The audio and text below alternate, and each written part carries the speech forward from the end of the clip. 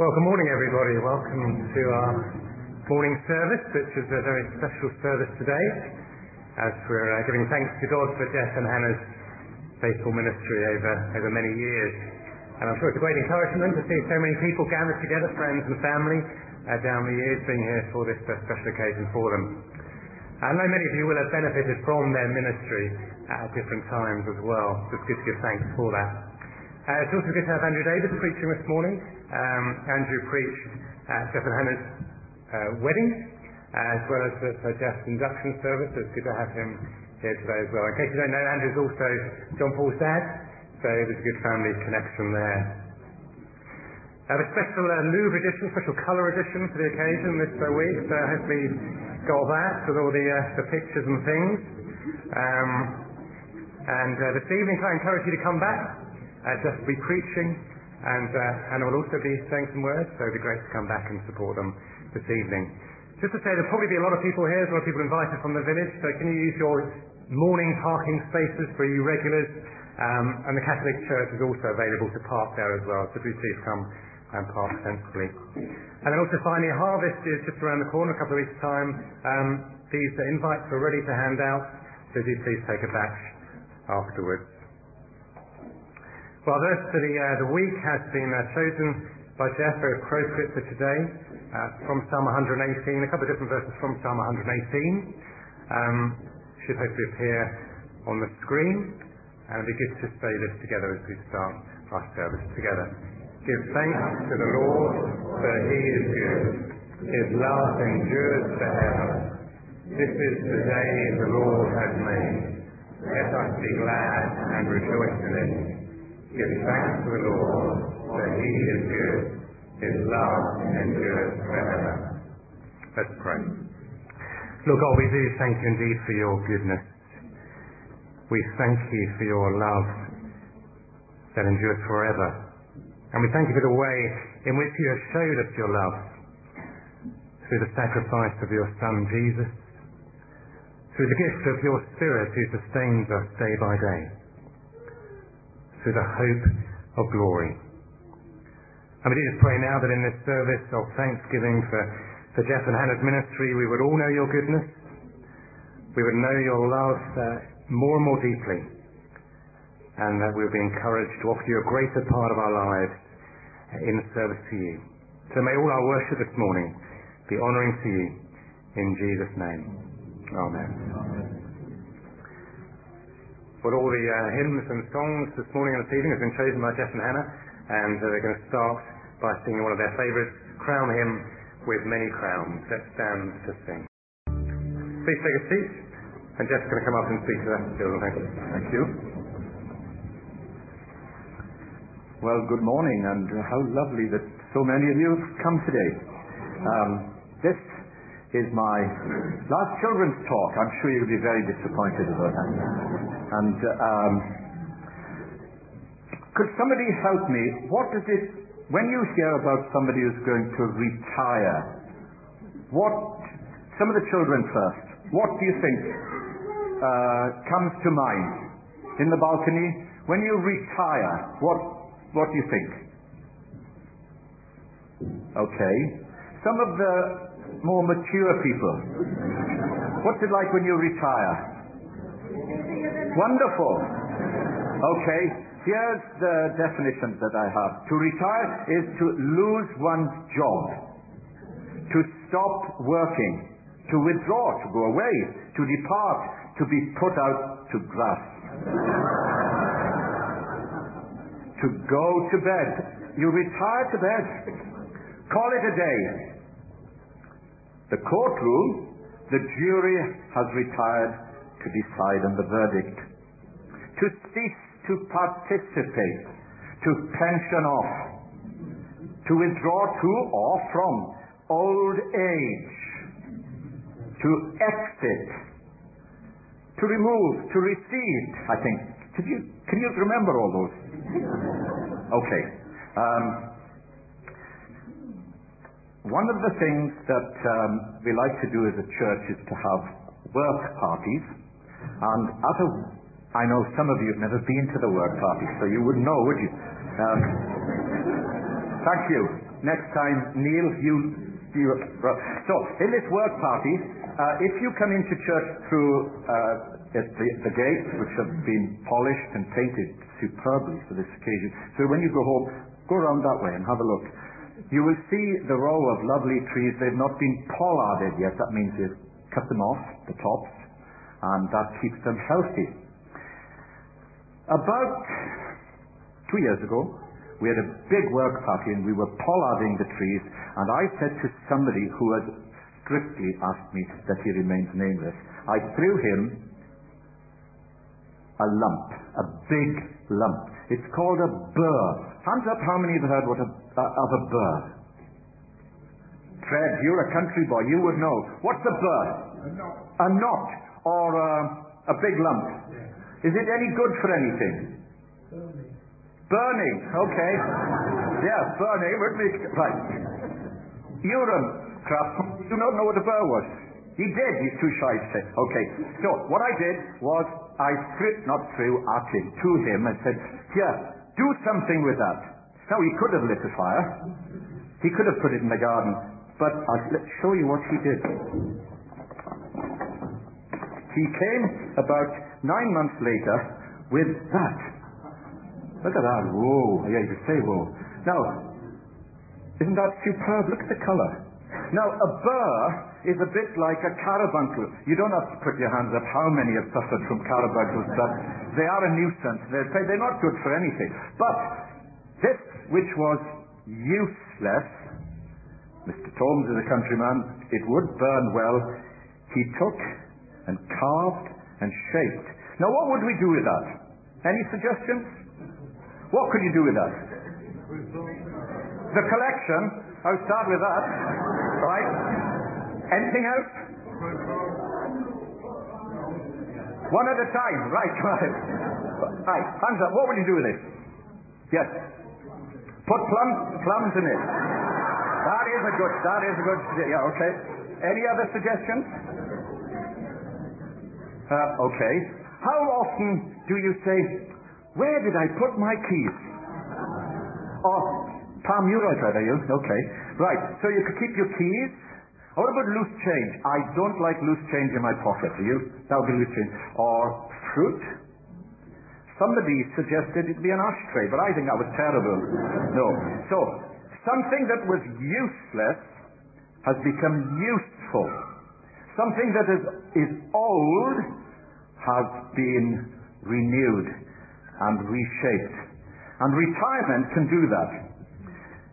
I leave that there. Oh, by the way, here's a good suggestion. What if you put sweets in it? Now you talk. So we're going to celebrate. So, Jake, if I should forget, you know, one of the things about getting old is you get forgetful. If I should forget to have the sweets at the door, would you remind me? You will, thank you. So we put them in there. Right, that's for when we leave. That's Hannah's bag, by the way. You see that? I know. She wouldn't have Tesco's bag, I tell you. I know. Right. Now then, this... I'll pay for it after, I'm not sure. This same person who wants to remain nameless called into the kitchen this week. And he said to me that this is called a brazel, a thumbstick. Have any of you heard of that? Fred, yeah, Helen, you have. Good, there you are. So this is a gift. And Jake, come up here a minute. Thank you. Seeing as you're sitting in the front, good place to be. Right. What do you see there? A cross. Yes. This person said to me, I want you to think about the cross, and when we go for walks, which we will do, because walking and talking is a good thing. Do you know what I mean? Do you do that? You do? Yes, that's good. You talk a lot. Well, you take after your granddad. You do. I know. You sit. Thank you, Jake. That's good. So, this part is hazel. Can anybody guess what that is? This person was walking on the Phoenix route and saw lots of wildlife and trees and shrubs, and saw this and saw the potential that it could be. Any suggestions? Willow? No. Say it loud. Blackthorn? No. Who said bramble? Who? Put your hand up. Who said, oh, you up there? Did you know? No, you didn't. Right. That is a bramble. You know blackberries. It's a bramble. And what this person did was to take that, to dry it out, and splice it like that. Now, isn't that something? Something that was useless. A sucker from the bramble becomes something very beautiful. And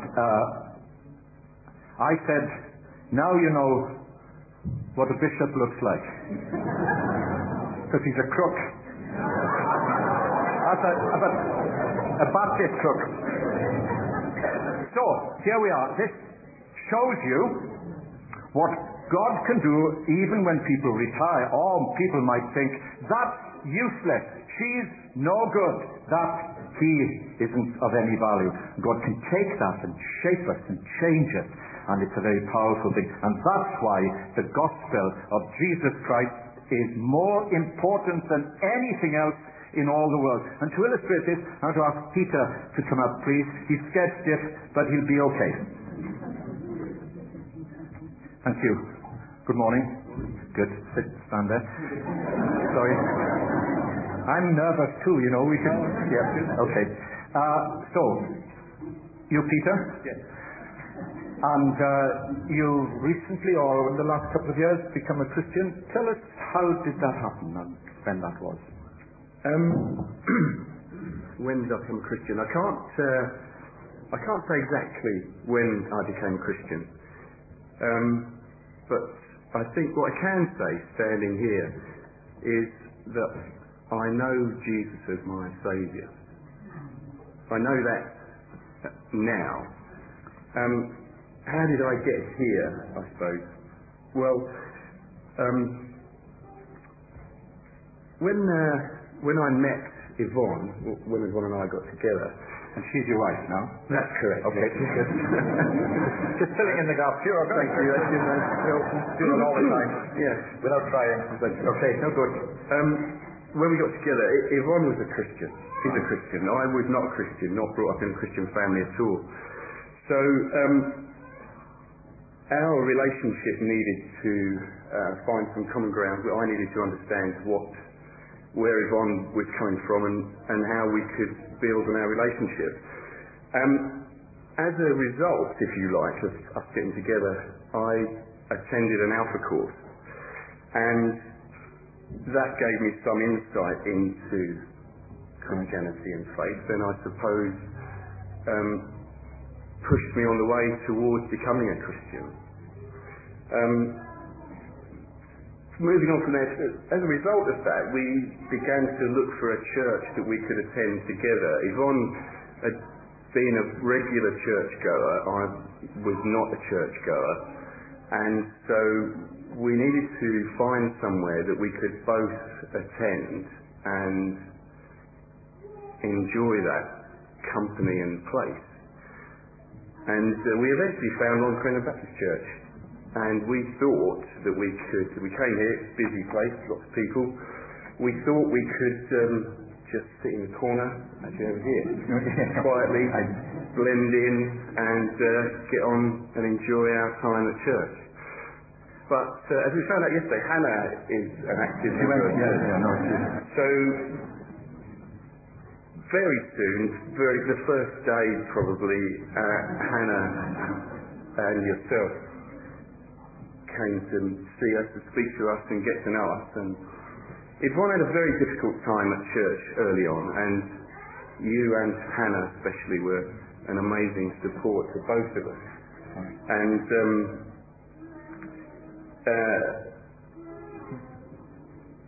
then we wanted to get married, and with Yvonne's background and her time at home, we couldn't really get married in a church, so we had a a secular marriage, with a certificate ceremony in a registry office, if you like, which is wholly secular service. There is no Christian, no faith referenced in that at all. You're not even allowed to have hymns in the service. So, which is something we wanted to do, have that service, so we were married in the eyes of the law, but there was no reference to God or faith or anything in that. So we wanted to, I'm getting somewhere with this, honestly. We wanted to bring God into our relationship, our marriage somehow.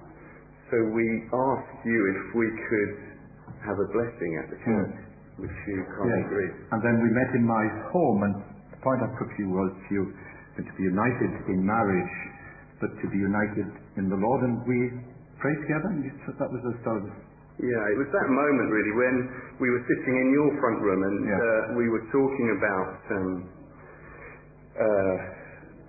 our marriage and the ceremony, what we wanted to do, what we wanted to get from that. And you asked me quite clearly and directly, do you put your faith in Jesus Christ?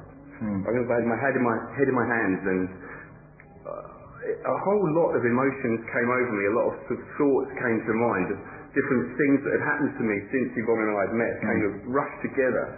And yes, I put my faith in Jesus Christ at that point. And you were baptized subsequently, and now a few years on, 2 years later, October 2012. So I know I'm going to give you a final leading question, but what is church really like? Most people view a church. You wouldn't come if you didn't want to, would you? No. No, I know that. So why do you come? It's spiritually enlightening, an amazing group of people to be with, to encourage you, to encourage them, to get involved in an amazing amount of things, meet with people on a weekly basis and talk about issues, stuff that you wouldn't normally talk about in your everyday work life. Yes, and work life, just finally, you run your own business, you employ people, yet you wouldn't work on Sunday. Now, you just want, well, if you have to, but as a rule you would say you would want a complete day off. Yes, the weekend is off, really. Try to. We could work. I was speaking to somebody last night. We could work 7 days, 7 till 7 at the moment, and I'm very thankful for that. And I'm sure the lads that work for me would be desperate for the overtime to get extra money. But that's good. Yeah. Peter, thank you for sharing that. That's very kind indeed. God bless you. It's really good. Thank you. And that just reminds us to, if the group can come up, please, that we should really take our opportunities as we think of coming here like this.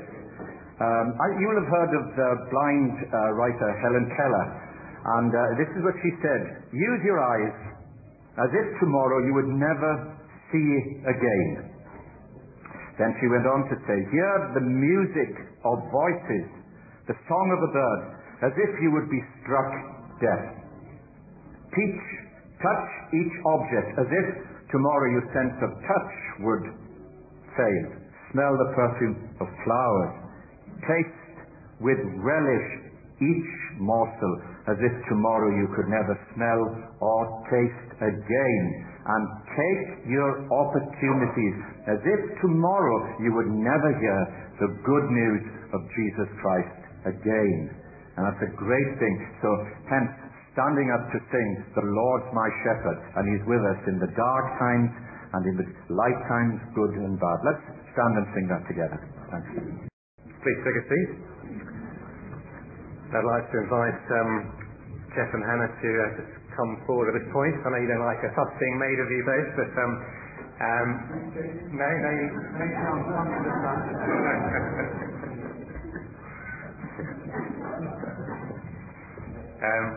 As a church, we would like to express to you our appreciation for your love and support for the whole congregation over the years, and we'd like to do that in a way. We've got a couple of gifts here which are going to come forward.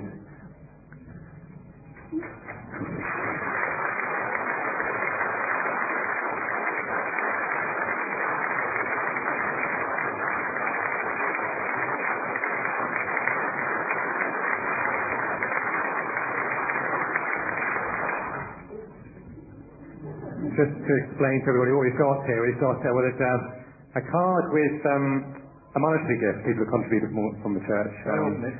You can do that later if you like. Okay.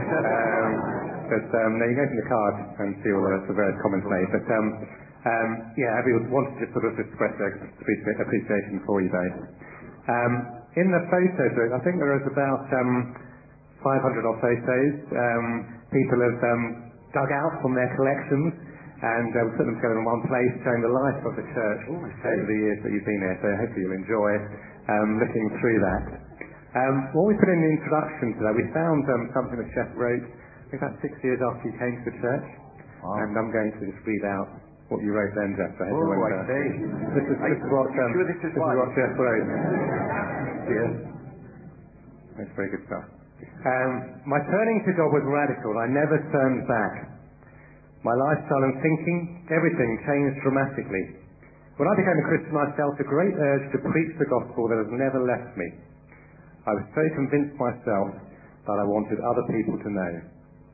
Immediately I finished my apprenticeship. I had 4 years theological training at Bible college. Hannah and I gradually got to know each other and knew it was right we should get married. There is no substitute for the preaching of the gospel. I preach from the Bible, which is a handbook for life. It's God's word, and it does work. The greatest proof of the gospel is changed lives, as people are brought into contact with their Creator. My ministry includes counselling too. People come with all sorts of problems. There are crisis points in life. Many will say they've been worried. Others want to talk things out. And it is my privilege to be able to point them to the Saviour, who alone has the power to change and transform lives and give them a future and a hope. I was only recently made aware of that article, but it's quite interesting, isn't it? Because it's something I've certainly had a passion for, to see our lives changed by Christ.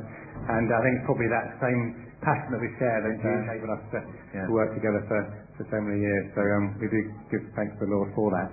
What we also put in the beginning to that photo book is the reason why we're giving it to you.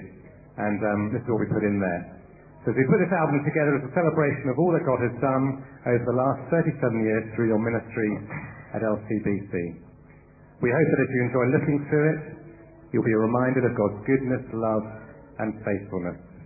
And we also pray that wherever the Lord leads you, will continue to point people to the Saviour who has the power to change and transform lives. Thank you.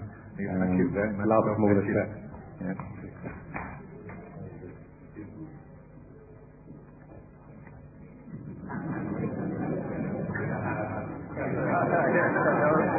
Good. I know you're going to say something tonight. Do you want to say anything else, or are you going to say that for later? Can I keep my powder dry? No, you've had enough from me. Thank you. Thank you very much. Thank you.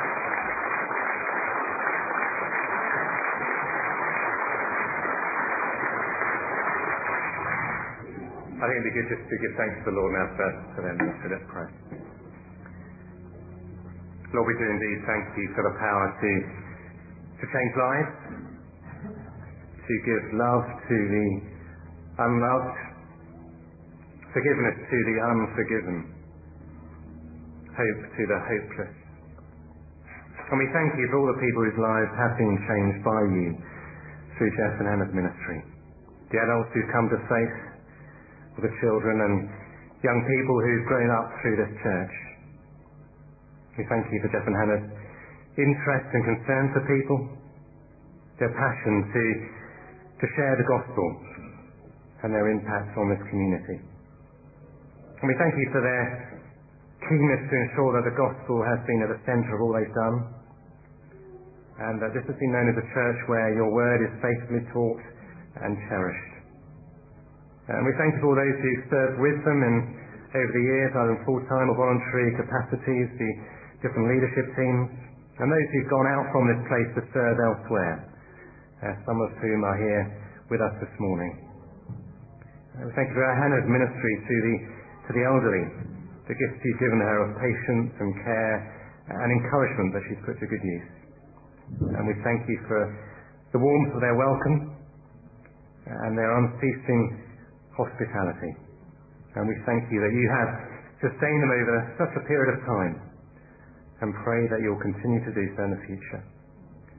And may they and all of us take to heart your words that you have given us in the Bible, that we should trust in you with all our hearts, that we should not lean on our own understanding, but in all our ways submit to you, that you would make our path straight. In Jesus' name we pray. Amen. Just to say, there will be at the end of the service some of the photos being shown on the screen, so you'll have a chance to look at some of them then. Not everybody, you'll probably get a chance to look at the book. We can send that around. There's a way we can give you a chance to look at it online. So if you'd like to know how to do that, get in touch with Liz, I think, or was it Helen? Liz, great. Now I'm going to hand over to Val, who has known Ken. No, she's known Ken for many, many years. That was a really slick introduction there. I said you've known Ken for many years, which is a relief to all of us. But he's also known Kevin Hannah for quite a while. He has a few words. Being asked to speak on occasions such as this is difficult. Not only is it emotional, but it's knowing what to say and what not to say. So I have written it down so that I don't waffle on and so that I just keep to the time that Jeff said I had. Many of the congregation who have joined the church in recent years will probably think this is how it's always been. Full, lively and thriving. But no, when Jeff first arrived there were just a handful of us, and there were more older people than there were younger. We'd had a 4-year interregnum, and things were just a little bit difficult after our previous minister left. And our visiting preachers during the interregnum spoke Sunday after Sunday about love, to such an extent that some of the members were asking the secretary, "Are you telling those guys what to preach?" We were obviously lacking love at that time. One of our oldest members at the time, Violet Shrimpson, remarked that we'll never find a man that will suit us all. But it was thrilling to see God touching individual lives, and slowly we were bound together in God's love and made ready for the next stage in this church's history. How excited we were when this young man heeded God's call to come and shepherd us. He must have been very sure of his calling, as during the sermon on one of his visits, I can't remember if it was when he came to preach with a view, because he came on more than one occasion, but he used the phrase, "I am the man you are seeking." That was good enough for us. We were slightly more worried, however, when he raced into the village in his Mini. He had a very heavy right foot in those days, and he used to frighten us all to death with his driving. The first month was a few doors along the Cheersley Road, but a couple of years into their ministry, we had great fun pushing all their personal possessions along the road on poultry farm flat trucks to their new home, the present manse. The church structure was quite different too. There was no administrator, no elders, no home groups, no music group, no modern songs, I don't think. We had a secretary, a treasurer, and deacons. The first summer of his ministry, Jeff instigated the first Children's Summer Holiday Club, later to be known as 5 for 12 Club. And for years we ran it for 5 days, morning and afternoon. This was one of the first outreaches and helped us to build bridges with families in the village. We had been quite an insular church, and the village had a very strange view of those Baptists. Hannah started a Tuesday ladies' coffee morning with a speaker which was held in different homes, and non-church village ladies were invited to join with us, some of whom came to the Sunday services and made commitments. We then held all-night prayer meetings to pray in the husbands. We also did door-to-door visitation in Long Crendon and on Lee Park. I don't know anybody who actually enjoyed doing this, but somehow you couldn't say no to Jeff. The worst bit of it was meeting at the manse and waiting to be told who you were going to be paired off with for the evening. God did honour this, though, despite our reticence, and 4 people that I know of attended church and were saved because LCBC knocked on their door. And for the first time in many years, the manse was now an open house, and Hannah and Jeff's generous hospitality over the years has been amazing. We've been treated to good expository preaching, having the Bible and its practical application to daily life clearly explained. The ministry has been heavily minded, but his feet have always been on the ground. And although I haven't always understood some of the long words that Jeff uses, I and many others have been blessed by his ministry, his wisdom, his practical help, and just knowing that he's always been there for us. Our family has been truly blessed personally, as have many other families here. All 4 of our children have come to love the Lord and been baptized during his ministry, and now 3 of our grandchildren, for which we are grateful to the Lord. All glory has to be given to God for the way that he has used Jeff and Hannah, and for the way that they have been prepared to be used over these past 37 years to bring us to where we are today, moving us from a small village church to a church where people come to worship from a much wider area because they're sure of hearing a full gospel message.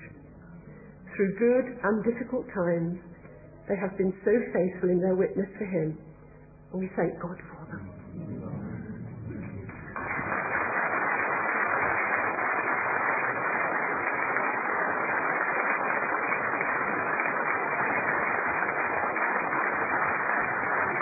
Thank you, Valerie, for sticking to time, which is something I've never done.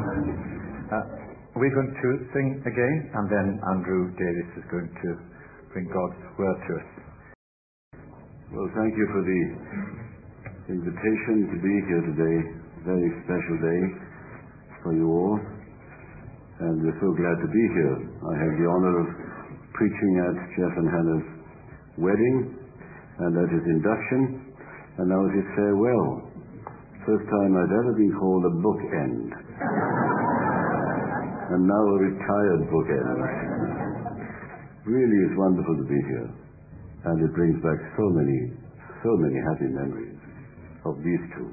And of you all, because my brother and his wife were here for 3 months in New Zealand doing exchange with Jeff and Hannah. And though Winford is now in heaven, Jean is still with us. And they always spoke with great affection of those 3 months here. They would have loved to have come back and stayed here. So thank you. Well, what do you say? Well, I want to just read a few verses, if I may, from 1 Corinthians chapter 3. And I want us to think just briefly. I won't be long, I promise, about what we expect of Christian leaders and what Christian leaders are really meant to do. I won't read the whole section. I'll just read a few verses from the end of chapter 3 of 1 Corinthians, and then a couple of verses from chapter 4. Paul wrote to these Corinthian Christians, "Don't deceive yourselves. If any one of you thinks he is wise, by the standards of this age he should become a fool, so that he may become wise. For the wisdom of this world is foolishness in God's sight, as it is written, he catches the wise in their craftiness. And again, the Lord knows that the thoughts of the wise are futile. So then, no more boasting about men. All things are yours, whether Paul or Apollos or Cephas, or the world or life or death or the present or the future. All are yours, and you are of Christ, and Christ is of God. So then, men ought to regard us as servants of Christ and as those entrusted with the secret things of God."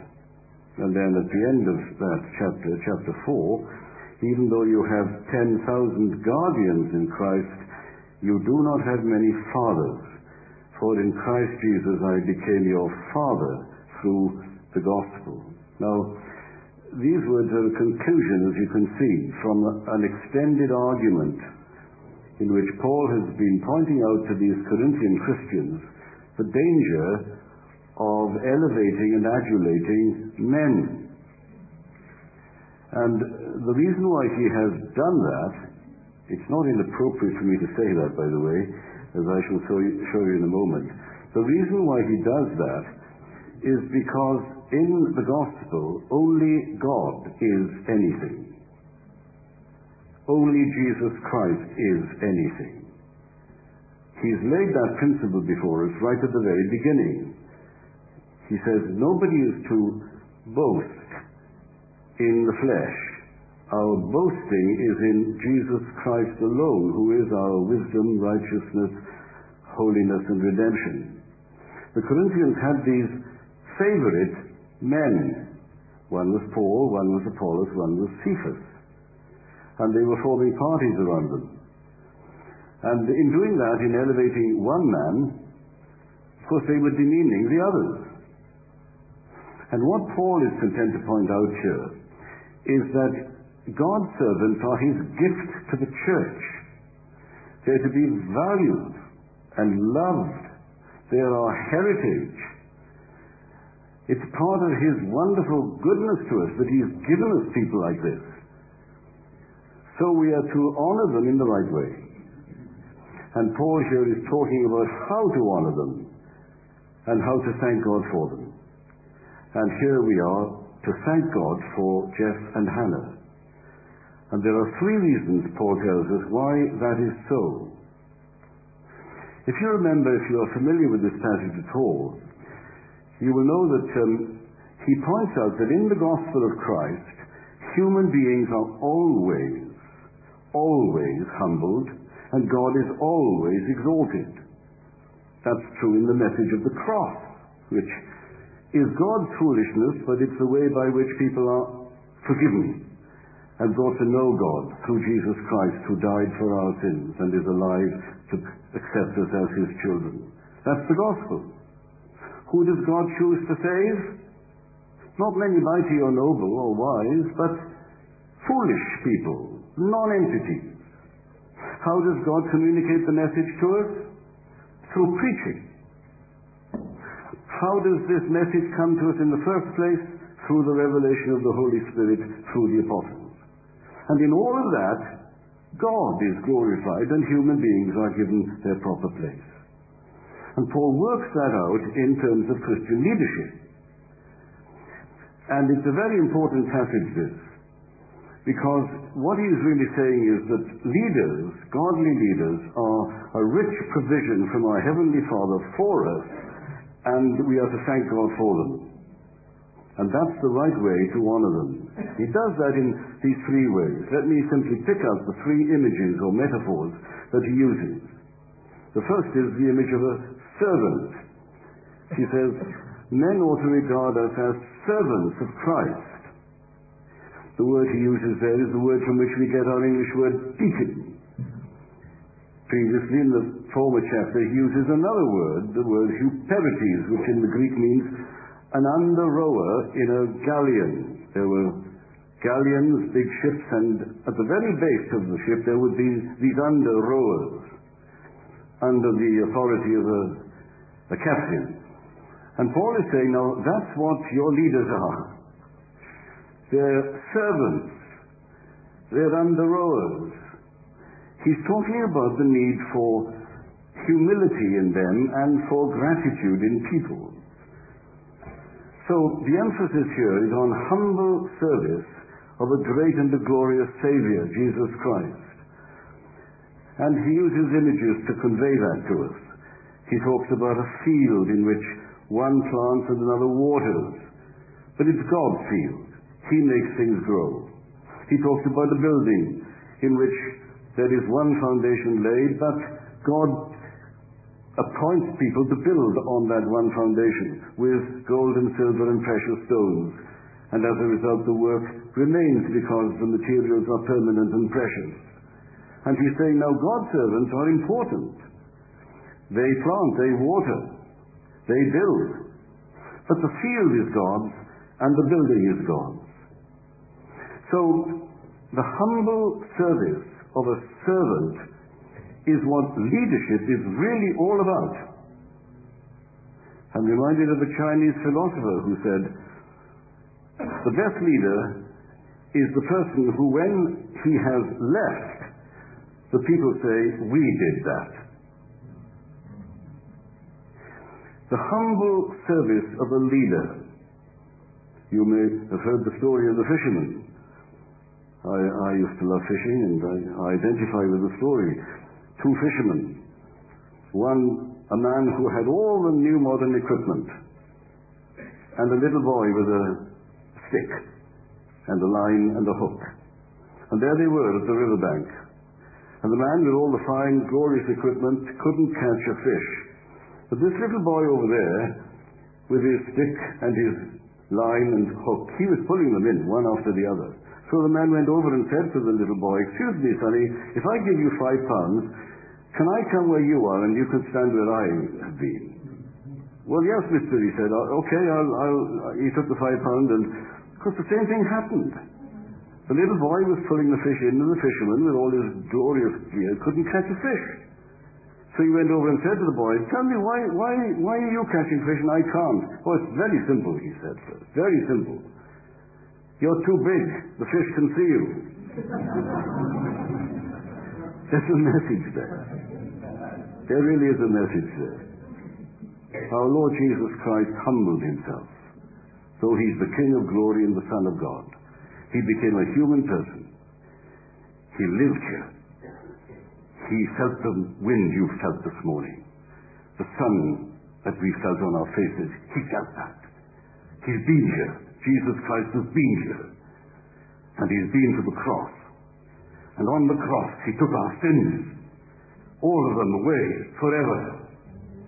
And when we trust in him, we are cleansed and forgiven and made new men and women.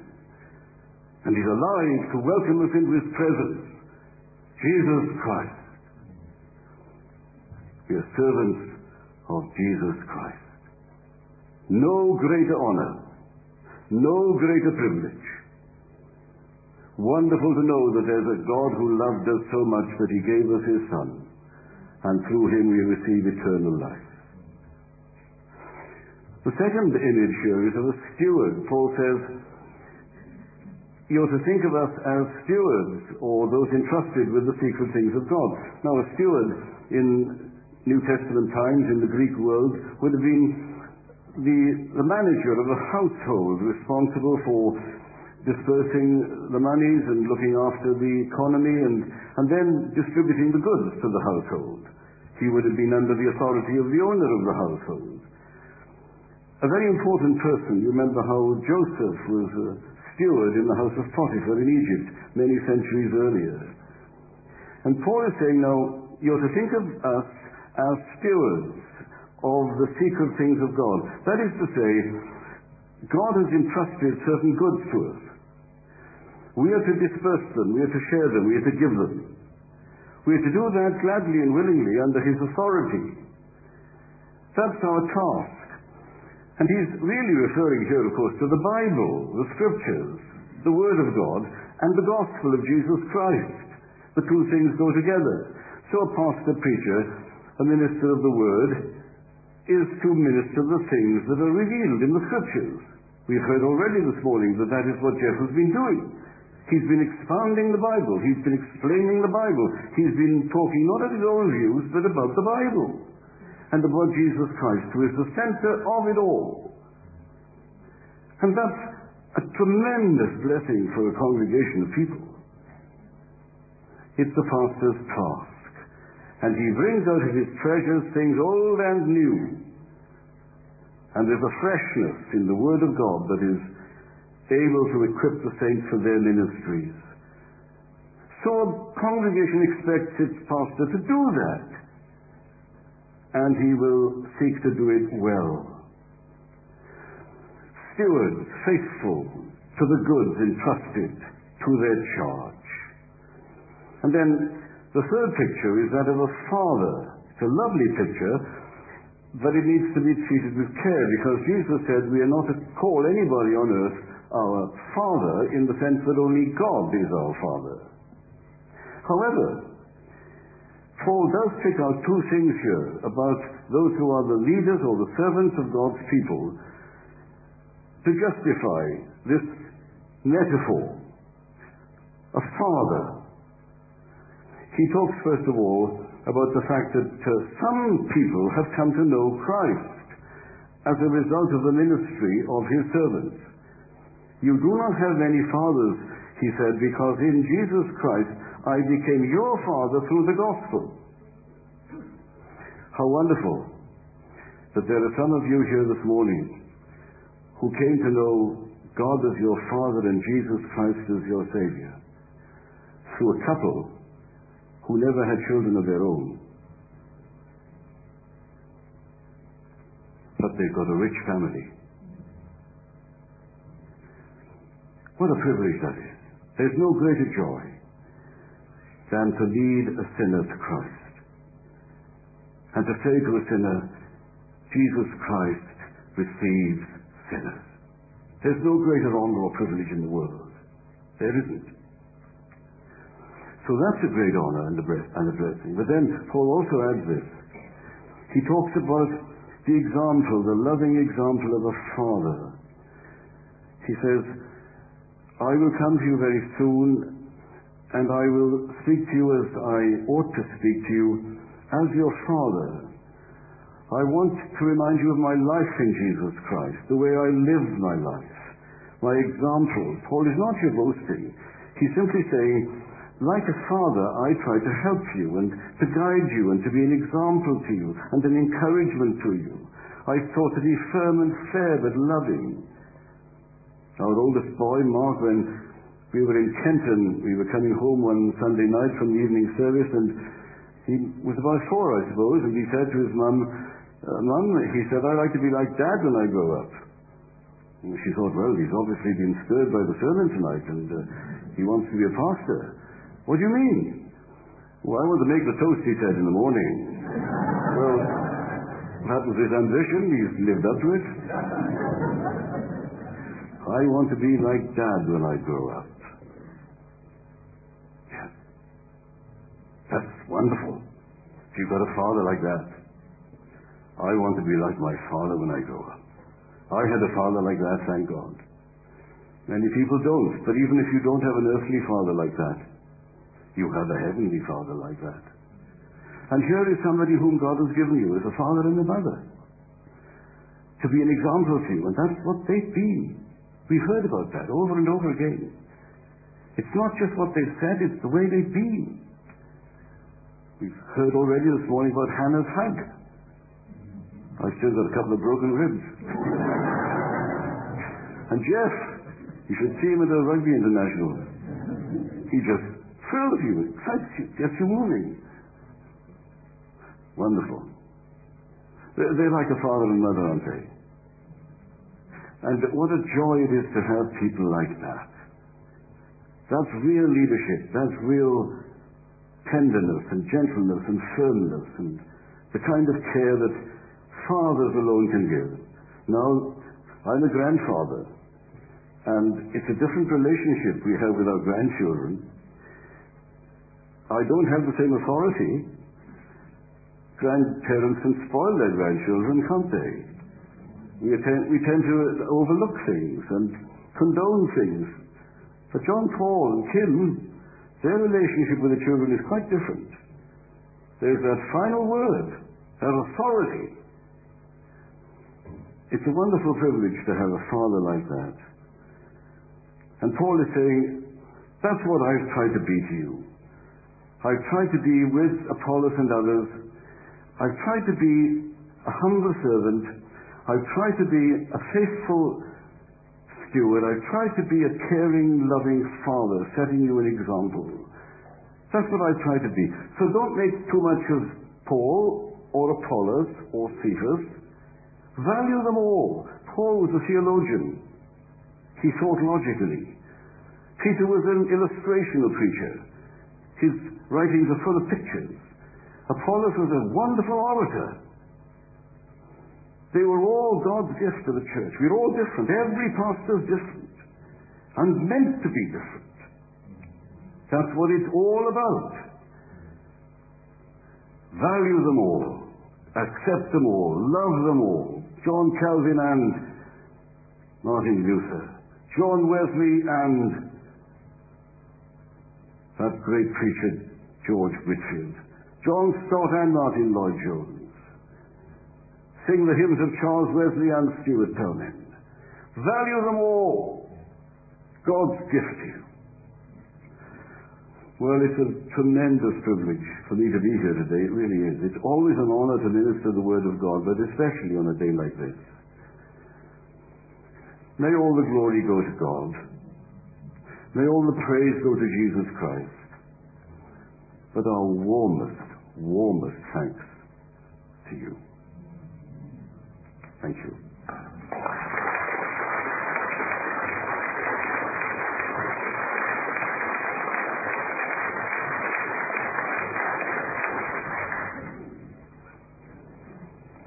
When we were in Crendon, Hannah will remember this, our church secretary was Anthony Williams for a while. Anthony had a glorious baritone voice. He sang with the Glyndebourne Company, and he recently died. And one Saturday night, I don't know whether you were there, Hannah, we had the church anniversary, and he sang the hymn, the thing to close. The following Monday, my father had a tremendous stroke. I sat with him for 2 days and 2 nights, not wondering whether he was going to live or die. And I could hear Anthony's voice singing this great hymn, "The Lord is King." Let's stand to sing it. So we remain standing for prayer.